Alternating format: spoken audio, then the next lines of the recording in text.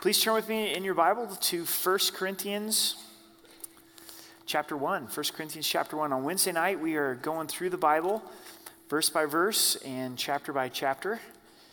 And I think by the time I'm 55, we hope to be finished with the scriptures. So let's pray together. As we go to prayer, I was thinking about Hebrews 4. At the end of the chapter there, it says to come boldly to the throne room of grace, to find grace and help in time of need. And I'm sure that there are challenges and difficulties in your life. I think on this side of heaven, there's lots of those challenges and difficulties. And so let's go spend some time there right now. Let's enter into the Lord's presence, into that throne room of grace. And whatever you need help with and grace and strength, let's meet with the Lord. So let's pray together. Jesus, we thank you that you're our high priest, that you ever lived to make intercession for us, that you know us. You know our joys and our sorrows and our struggles. And we want to take some time to just come and enter into your throne room of grace. Thank you that it's open access because of your blood and resurrection. So we present before you our praise and our worship. You're so good to us. Father, we adore you. We also present our needs before you, our brokenness, our weakness before you, God. In those areas that are heavy upon your heart and those needs that you have, lift those up to the Lord.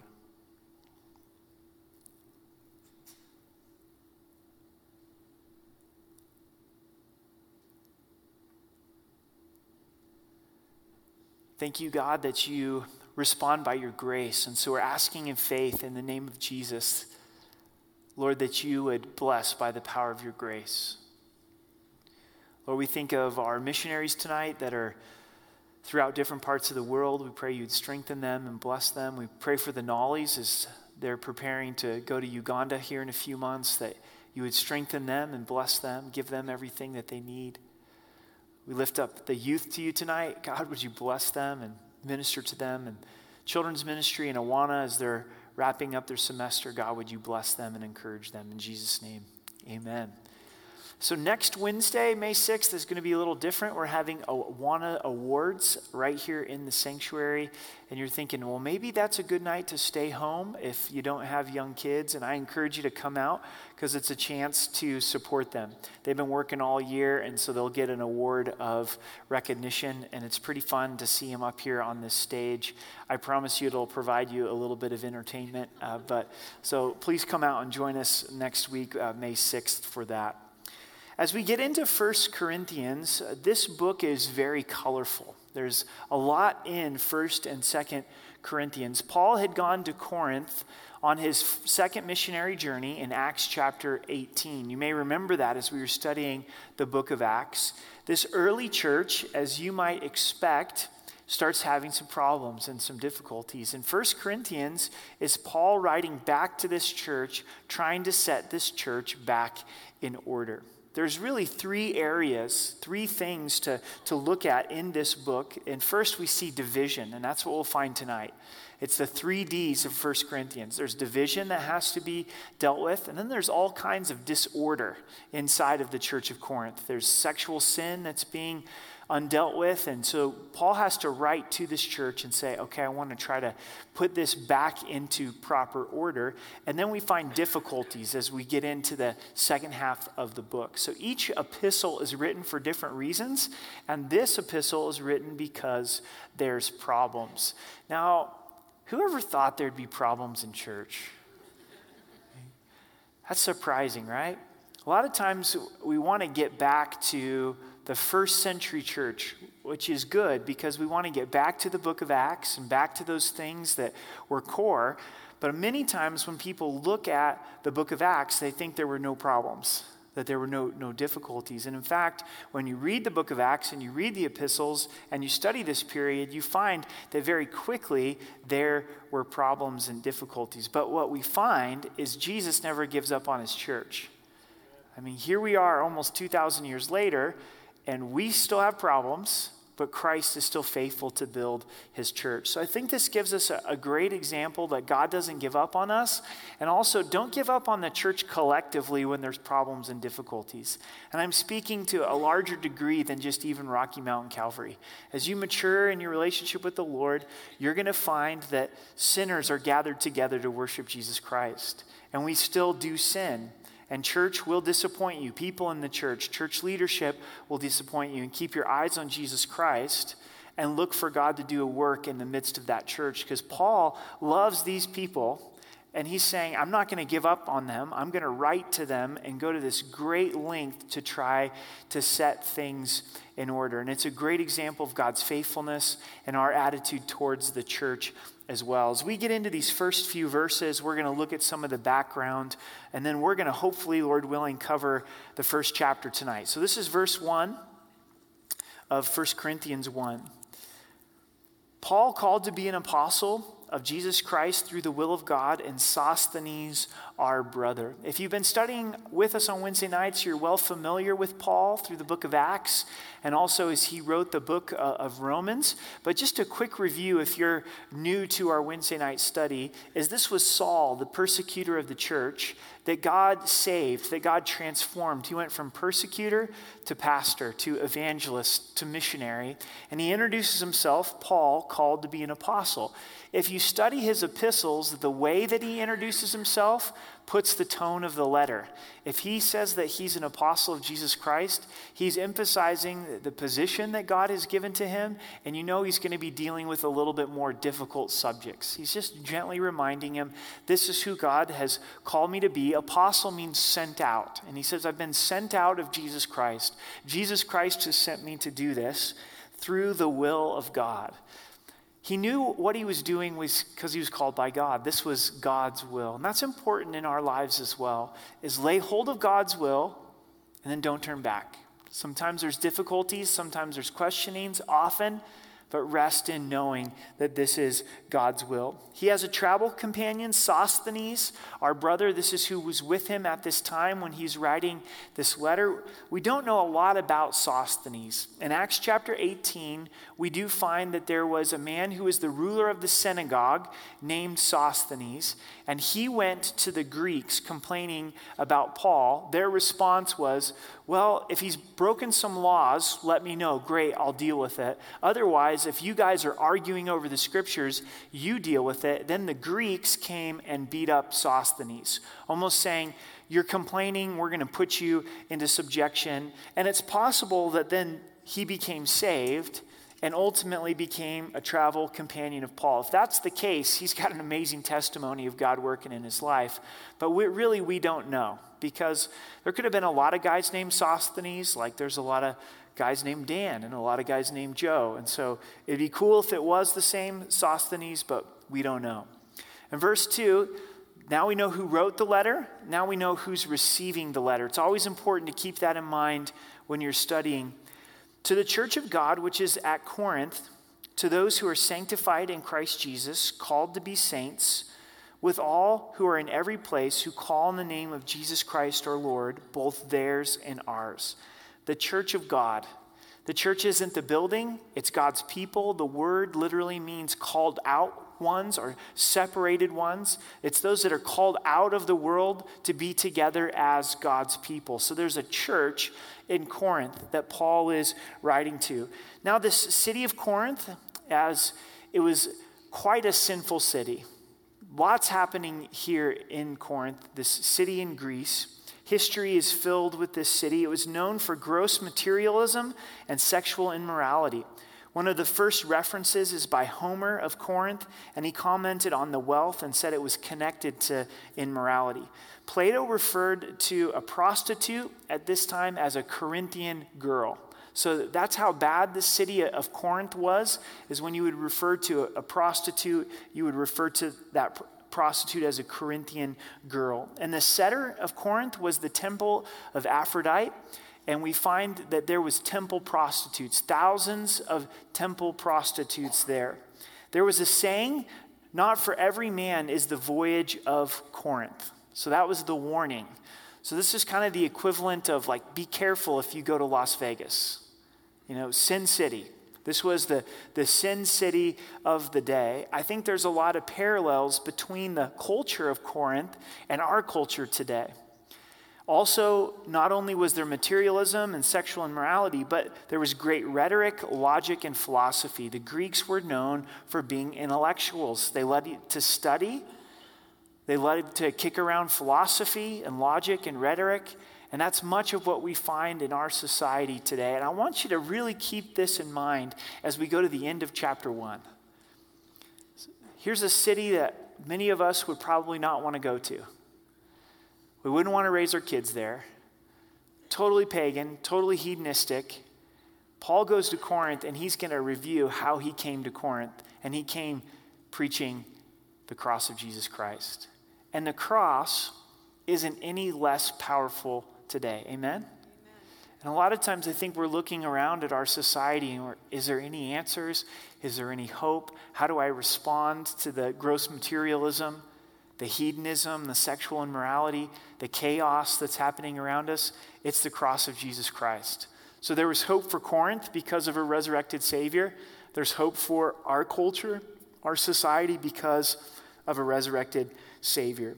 We also learn in this introduction that they're sanctified, which means they're set apart for holiness. They needed to be reminded of that they belong to the Lord. They're called to be saints.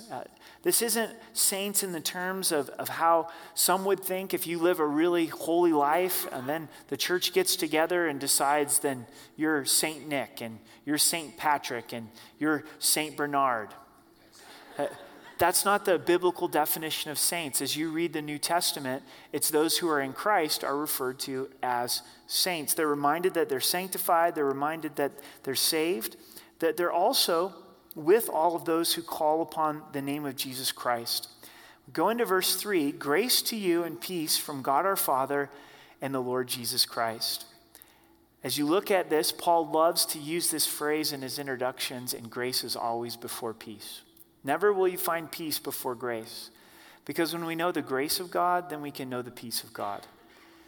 If we're approaching God on our works, if we're trusting our works for peace with God, we'll always be in a place where there's the absence of peace. But when we know God's grace, his unearned, undeserved, unmerited favor, the blood of Jesus flows into our lives, that we have peace with God and we have the peace of God.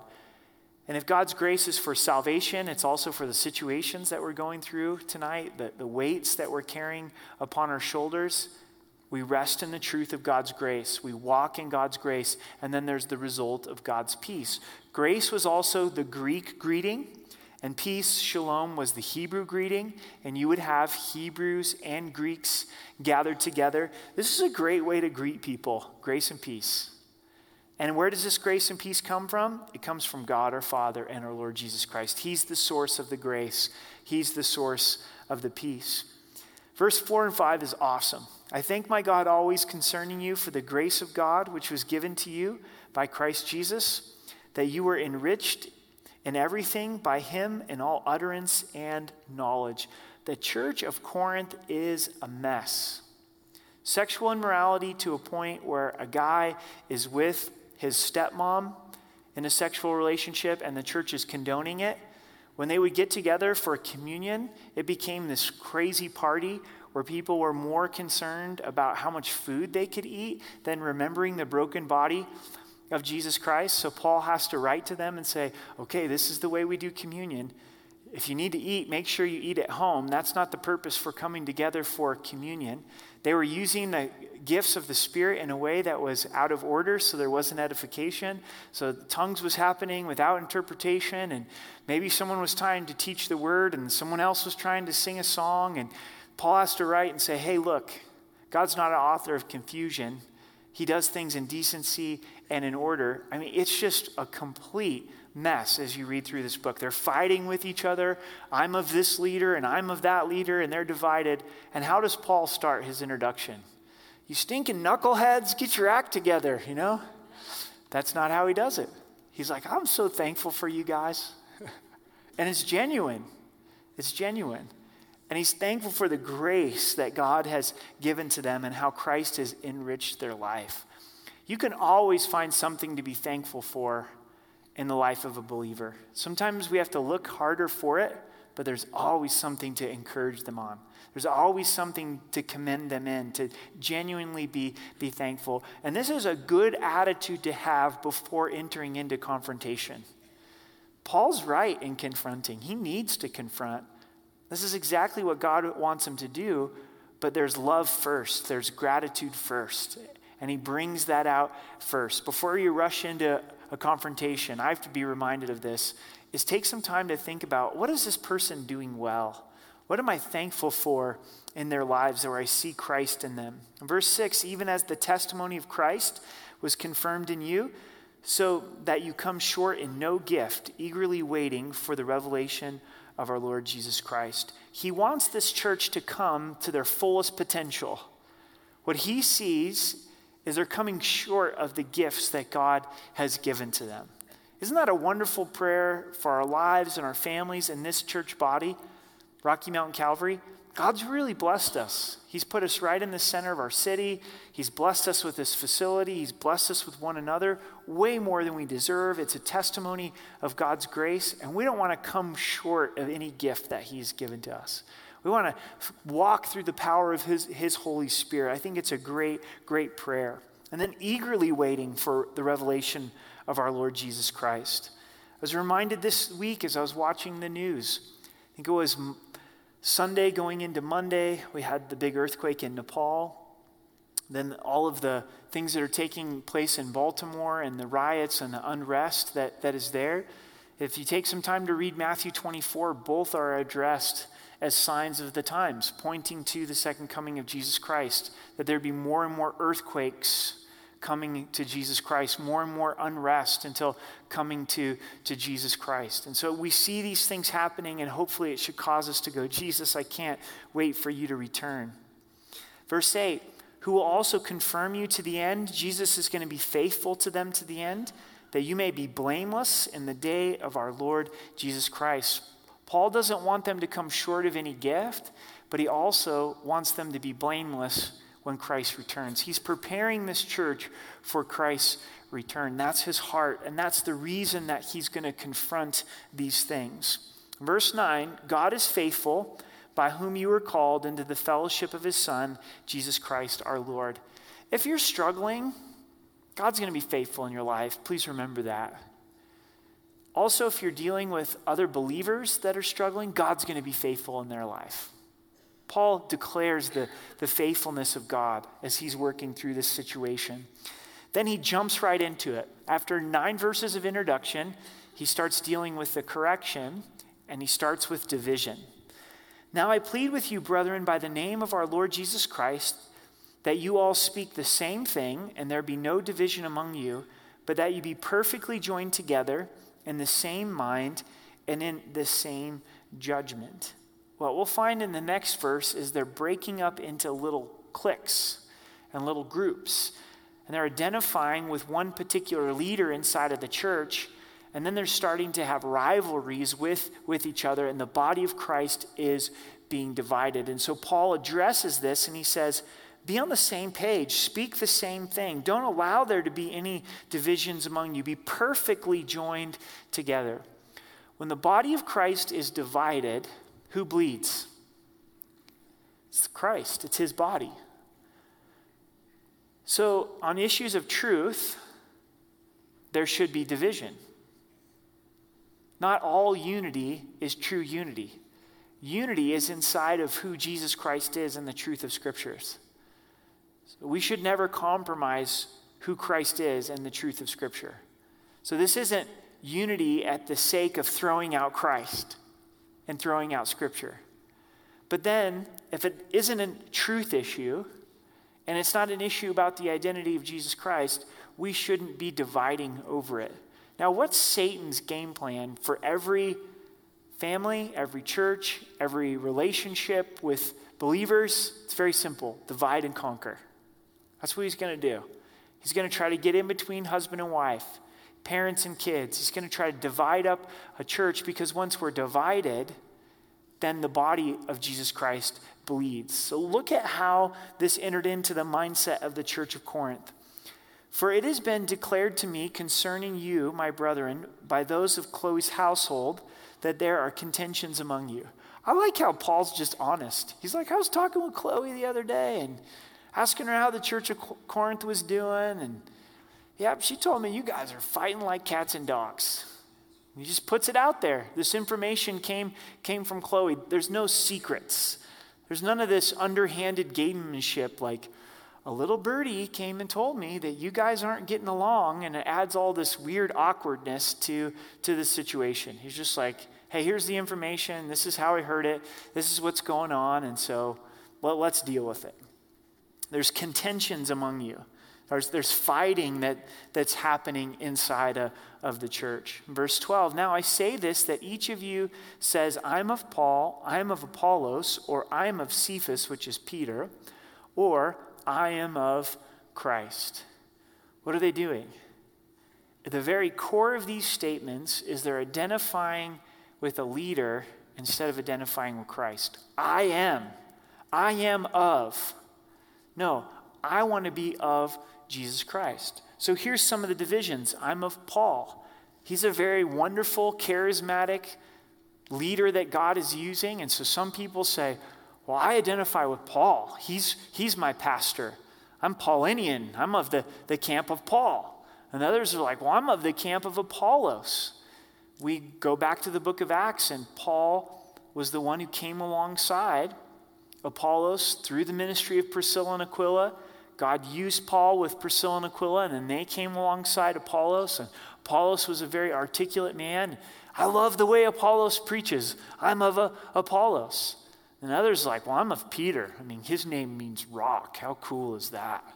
You know, I'm with that guy, and he's honest and transparent and always sticking his foot in his mouth. I can really relate to him. I don't really get into the deep theology of the Apostle Paul. Yeah, I'm of Peter. And if you're not of Peter, then we can't hang out and we can't spend time together. And then there's those that are just like, you know what? Well, I'm of Jesus Christ, to the exclusion of being part of the body. This isn't being of Jesus Christ in the appropriate way. This is I'm of Jesus Christ in a prideful way. It's just me and Jesus, and I don't need to spend time with the body of Christ. And their hyper-spiritual attitude was actually cutting them off from the body. Because if I'm a follower of Jesus Christ, then what? I'm going to care about the body.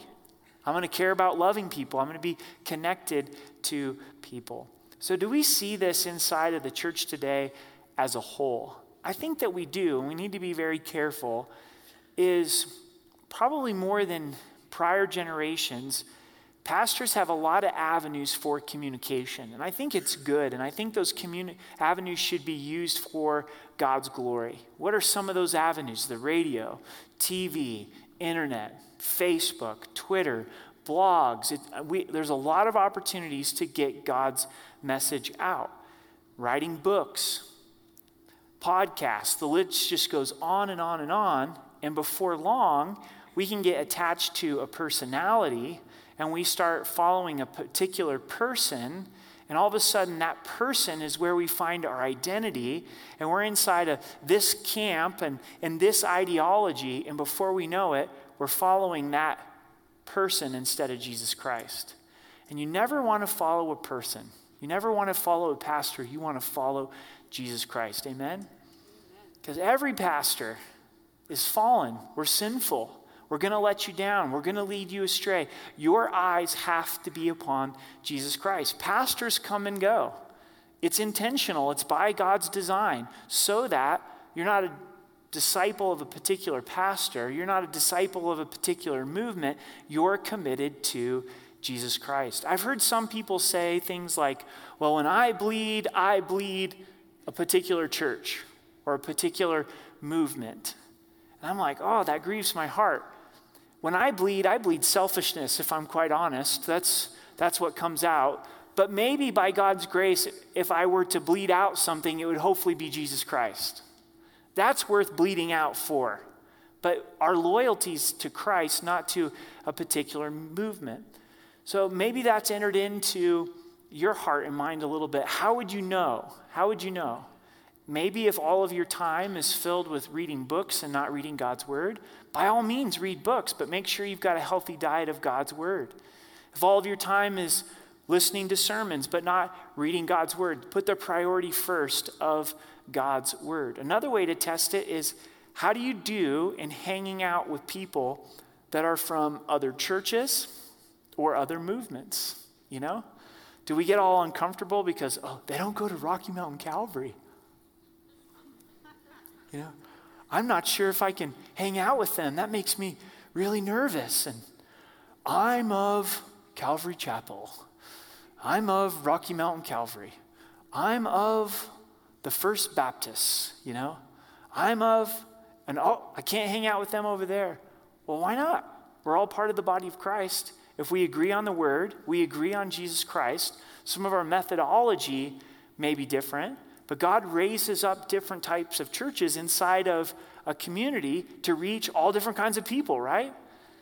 God doesn't want all of the churches to be like Rocky Mountain Calvary. He doesn't want us to be like every other church. He wants to call a group of people for his glory, but then we can be able to fellowship together. So this is an important reminder for us as well. We're followers of Jesus Christ. We're disciples of Jesus Christ. And inside of that discipleship, then there can be a unity inside of the scriptures and of Jesus Christ. It's very subtle. It's very subtle. It just kind of creeps in there before you know it. I grew up in a wonderful church, a wonderful pastor. It's a great, great man. So thankful for him in my life. Very influential. And what do you know? When I'm in high school wanting to be a pastor, he wore Birkenstocks. It's Southern Oregon. So guess what? I got a pair of Birkenstocks. He had a particular Bible that was awesome. So guess what? I got that exact same Bible. He had a leather cover, so I got a leather cover. He'd kind of put it under like this and kind of walk around like this. And he was a big guy and a shot putter, and I kind of tried that for a little while at 14, you know, and kind of walking around like this. And well, it didn't work very well for me, right? And before you know it, you can start to go, man, am I following Christ? Am I following this man? And that was never his heart. His heart was always to point me to Jesus Christ. But as I was growing in my maturity and being young in the Lord, I kind of woke up one day and said, I see what I'm doing here. And that's exactly what the church of Corinth was doing as well. Verse 13, is Christ divided? Was Paul crucified for you? Or were you baptized in the name of Paul? Great question. Is Jesus divided? So why do we divide the body of Christ? Was Paul crucified for you? Was a leader that we're following other than Jesus Christ, a leader that we're putting on a pedestal, was that leader crucified for you? Or were you baptized in the name of Paul? No, you're baptized, you're immersed in the name of Jesus Christ. You may have noticed, you may not have noticed, we don't have official membership here at Rocky Mountain Calvary. And you may be saying, I don't even know what membership is. Or you may be coming from a church where that's the background. There's nothing wrong with membership. It goes something like this, is you join a particular church and you say, I'm committing to this church. You agree with it doctrinally, agree to be involved, and you become a member. Now, why do we not have membership? Is because our desire is, and the way that we feel led, is we want you to associate with the body of Christ as a whole, where you see yourself as a member of the body collectively, not just a member of this individual body. Is there anything wrong with membership? Absolutely not. It's just what the Lord has placed upon our hearts. I think it is healthy to get to a place in a particular fellowship where you go, this is my home, I'm committed here, I'm going to serve here, but we trust that the Holy Spirit's doing that in and through your life. And so the next question is, if there isn't membership, then can there be church discipline? Absolutely. Because if you come here, we get to know you, you get to know us, and we're not going around sin sniffing.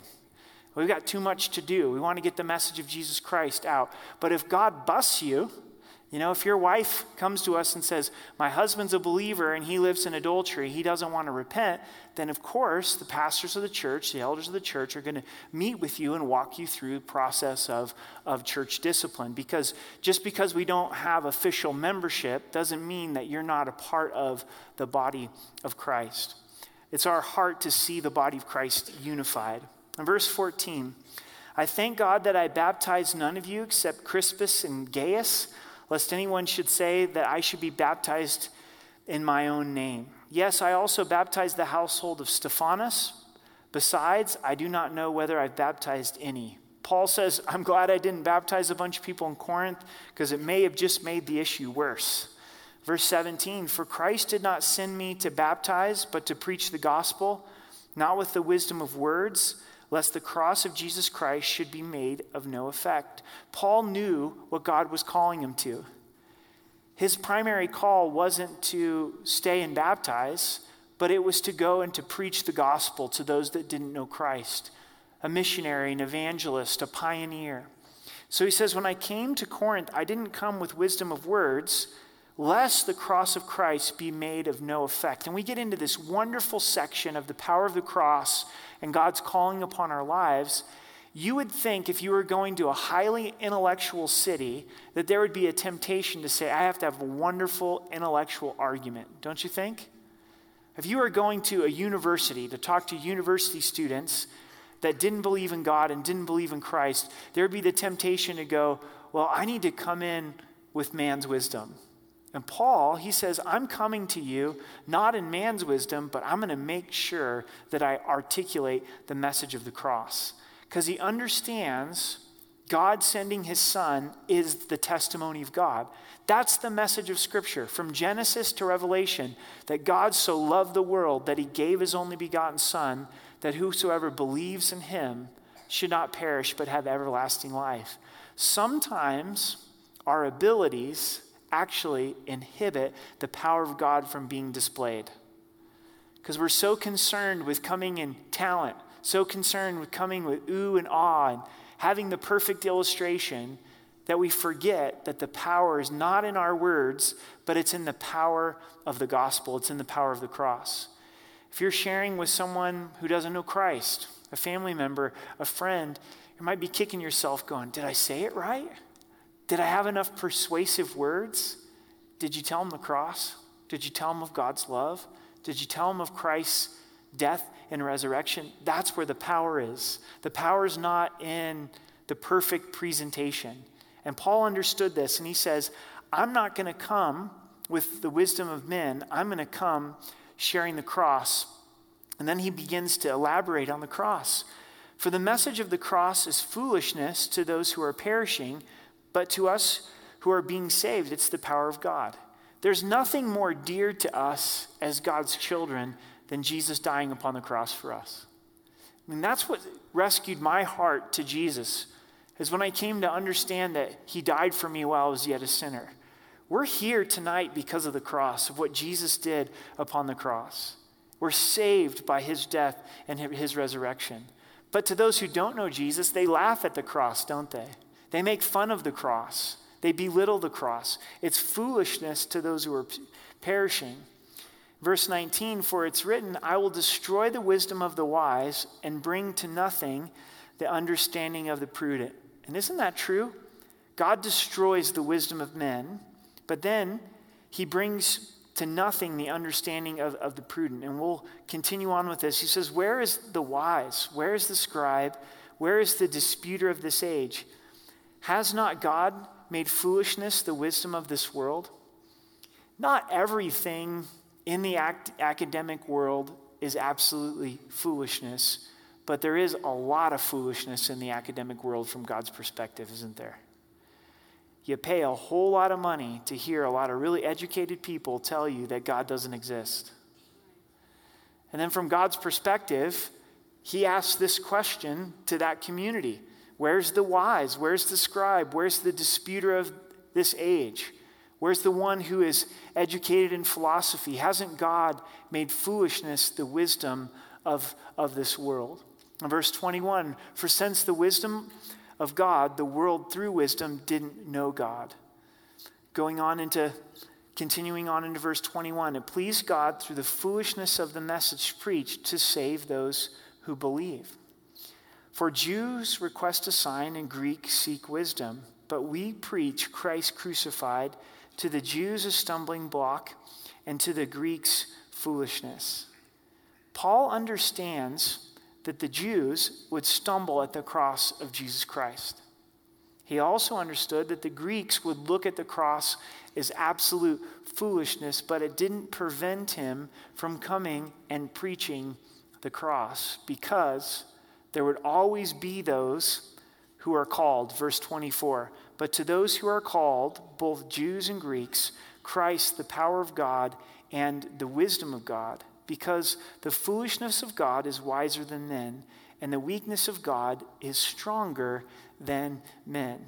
So again, we picture this city of Corinth: materialism, sexual immorality, education, philosophy, intellectualism. How do you reach a city like that? How do you go into Boulder, Colorado, and see God do a breakthrough through Boulder, Colorado? How does this happen? Is there any hope? Is there any hope for Doherty High School right down the street? UCCS up the hill? Colorado College downtown?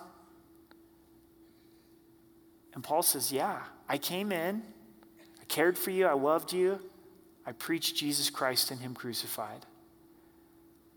I declared this is the message of God, that God loves you. He sent his son for you. He died for you. He rose again. And sometimes I think even inside of the church we go, that wouldn't work. You got to do something else.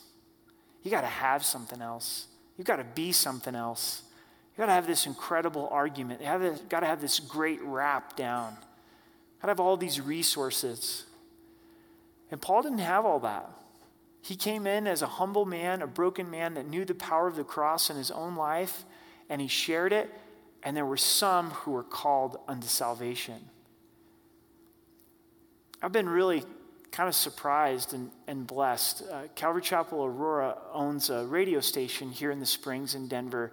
It's called Grace FM. And here in the Springs, it's 101.7. And Pastor Ed asked me if I would do a little call-in show on Fridays from 4 to 5. I'm not doing it this Friday because of the men's retreat. I'm going to do it on Thursday afternoon. And I kind of have this opinion about radio that nobody's listening to radio anymore. And Ed and I have even had these conversations, like, why would you invest so much in radio when there's so much access to the internet and podcasts and things are going this direction? And a lot of the callers have been brand new believers that God has saved out of some really radical, crazy pasts. I got a call this last Friday of a young guy that says, I really feel God calling me back to him. I don't have a Bible. I'm going to go get one. Where should I start reading? Like, that's a pastor's dream right there. That's why we get up in the morning, is for that question right there. So I just got to share with him. And I can share these stories because they're on the radio for the whole world to hear. It's not like my office. If you come in my office, I'm tempted to tell everyone, but I don't. So this next guy calls in and he says, I was a believer. I walked away from the Lord. I got into some heavy drugs, some alcohol. I left my wife.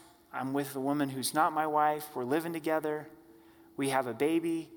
My wife is now dying in hospice, and I wake up every day feeling convicted. I was at work today, met another believer, and the last thing this believer said to me was, follow your convictions. It's like, what does that mean, to follow my convictions? And in the midst of that conversation, I really felt the Lord was calling him to be a man of God. And I said, I think God's speaking to you that you need to follow his call upon your life. And that's what your friend was speaking to you at work. And really felt the Spirit beginning to work into his heart and his mind. And what it reminded me of is the power of the cross and the power of God. See, God created us to be in relationship with him. So do you think that he's bigger than sexual immorality? Absolutely. Do you think he's bigger than this intellectualism that's permeated our society today? Absolutely. Do you think he's bigger than the holes that we dig ourselves even in as believers when we walk away from the Lord? Absolutely. And there's power in the cross. There's power in God's love. And there's no sin that's greater than the depths of his death and his resurrection, and we get to share it with people. And there's a hunger there that the enemy doesn't want us to see. Why was I surprised? Because I'm thinking, well, people aren't going to call in, and they're going to just call in with these crazy questions like, did Adam have a belly button? Like, I don't know, who cares, So what if he did or what if he didn't? Like, does that really matter? And here people are pouring out their lives and their brokenness, and they're looking for the blood of Jesus and the power of the cross. I would love tonight if we could take everybody's story that's here in the sanctuary and how the cross of Jesus Christ has impacted them. You don't have to be an expert on everything. You don't have to have the rap figured out of how to answer every question. Do you know the cross? Do you know the gospel? Do you know what it's done in your life? That's what you come in, and that's what you share. It's the power of God. We go on into verse 25. It says, because the foolishness of God is wiser than men, and the weakness of God is stronger than men. What do you want to go with? I want to go with the wisdom of God, because it says that God is wiser than men, and the weakness of God is stronger than men. So if the world thinks that the cross is weak, then I want to go in the strength of the cross. Verse 26 through 31 speaks of our calling. It says, for you see your calling, brethren, that not many wise according to the flesh, not many mighty, not many noble are called. But God has chosen the foolish things of the world to put to shame the wise. And God has chosen the weak things of the world to put to shame the things which are mighty. What Paul is saying here is according to the flesh, it's not many that are mighty, many that are noble, that are called. Have you noticed through Scripture that God calls the least qualified and then equips them for their glory? The whole story of David killing Goliath was because he was the least qualified, and God received the most glory from a little shepherd boy stepping out with a slingshot and a few rocks. It wasn't because he was mighty. It's because he was weak. Moses being called by God to rescue the children of Israel, at this point in his life, he was a nobody in the wilderness. He'd committed murder. He'd ended someone's life. Churches weren't calling Moses saying, would you like to be our next lead pastor? Why does God do that? Because it says God has chosen the foolish things of the world to put to shame the wise. And God has chosen the weak things of the world to put to shame the things which are mighty. Sometimes God does call the mighty. Sometimes he does call the noble. But many times he calls the weak and the broken to put to shame those that are mighty. Maybe you're thinking that your weakness disqualifies you from the call of God. Your weakness as what actually qualifies you. A lot of times our weakness causes us to want to run away from God's calling. I can't share with them. My life's not perfect. I can't serve in the youth ministry. I fall short. I could never get up and talk in front of people. I stutter with my words, or I'm not a good reader. I'm not articulate. I could never lead worship. I can't sing on key. And the Lord's saying, I want you to do this. Why? Because he equips the called. He takes the weak and fills them with their spirit and uses them according to God's glory. In verse 28, in the base things of the world and the things which are despised, God has chosen, and the things which are not, to bring to nothing the things that are, that no flesh should glory in his presence. God will break us down to where we are very aware of our own weakness, to where when he pours his grace through and he pours the message of the cross through, we understand this is the Lord. This is not me. This isn't my talent. This isn't my ability. It's not my hard work.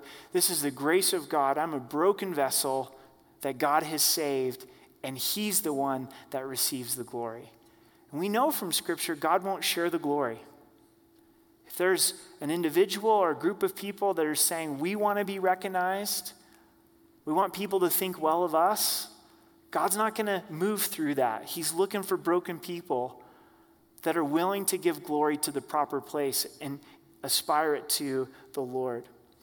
But of him you are in Christ Jesus, who became for us wisdom from God and righteousness and sanctification and redemption. That is, as it is written, he who glories, let him glory in the Lord. So the emphasis is not even upon our weaknesses or our strengths, but it's who we are in Christ Jesus. In him, we are righteousness, sanctification, and redemption. We're able to reach out in confidence because of who Jesus Christ is. Our church has been blessed to be a part of a movement of churches called Calvary Chapel, and we don't associate with Calvary Chapel to the point of not associating with other churches. Hopefully we're not making the same mistake as the Church of Corinth to say that we're of Calvary Chapel. You maybe have come here from years and you're saying, I didn't know that we were a part of Calvary Chapel. And what it is it's non-denominational churches that are led by local leadership that have a similar philosophy of teaching God's word and God's grace. And our roots and our history is really 1 Corinthians chapter 1.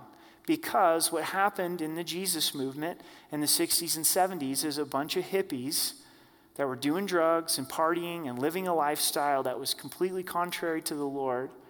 God saved, they radically lived for Jesus Christ, and they went out and they start churches. They hadn't gone to seminary. Some of them afterwards ended up going to seminary. Nothing wrong with seminary. They'd been touched with the love of Jesus Christ, the power of the cross, and went out in the confidence of God's power and of God's might, and God moved. And that's a part of our history that I don't ever want to lose sight of when it comes to how we practically operate, in the sense of we desire to be a church where God saves broken sinners. And as God saves broken sinners, that you can go out and be equipped through the power of Jesus Christ to reach people that don't know the Lord. So if you're sitting here and you're thinking, you know what? This is what my life was like before I came to know Christ. Can God use me? Absolutely yes. And we believe that because of 1 Corinthians chapter 1. Maybe you're sitting here tonight and you're saying, currently tonight, my life is a mess. I came to this Bible study because there's a void in my life. There's an emptiness. I'm filled with depression. I am living in sexual immorality. Drugs and alcohol do have control of my life. Jesus died for you. And the power of the cross, his death and his resurrection, run to Christ. If you don't know him, you've never asked him to be your Lord and Savior. It tells us that he stands at the door and knocks. Jesus is knocking upon the door of your life saying, I want to save you. Will you turn to me and receive my forgiveness? Maybe you don't come from one of those backgrounds. Maybe your background is not one of drugs and alcohol and this crazy life. I'm here to tell you, you need that same grace. And that same grace is what equips you and calls you and it allows you to go forth in ministry. It's not if you had a background that was more stable that somehow you're more equipped for ministry. We all need the grace of God. And it's through the grace of God that we go forth. As we've been praying as a pastoral staff the last 6 months for our church, we really believe that where God is leading us in this next season is where he is going to call us through our weakness. That his strength is going to be made perfect in our weakness. Not through our strength, not through our ability, not through our organization, but through an understanding of, God, I'm broken. I need your grace. I need your strength. And stepping out in the confidence of him. When I first started lead pastoring, it was June 1st, 2005. It'll be 10 years here in a few weeks.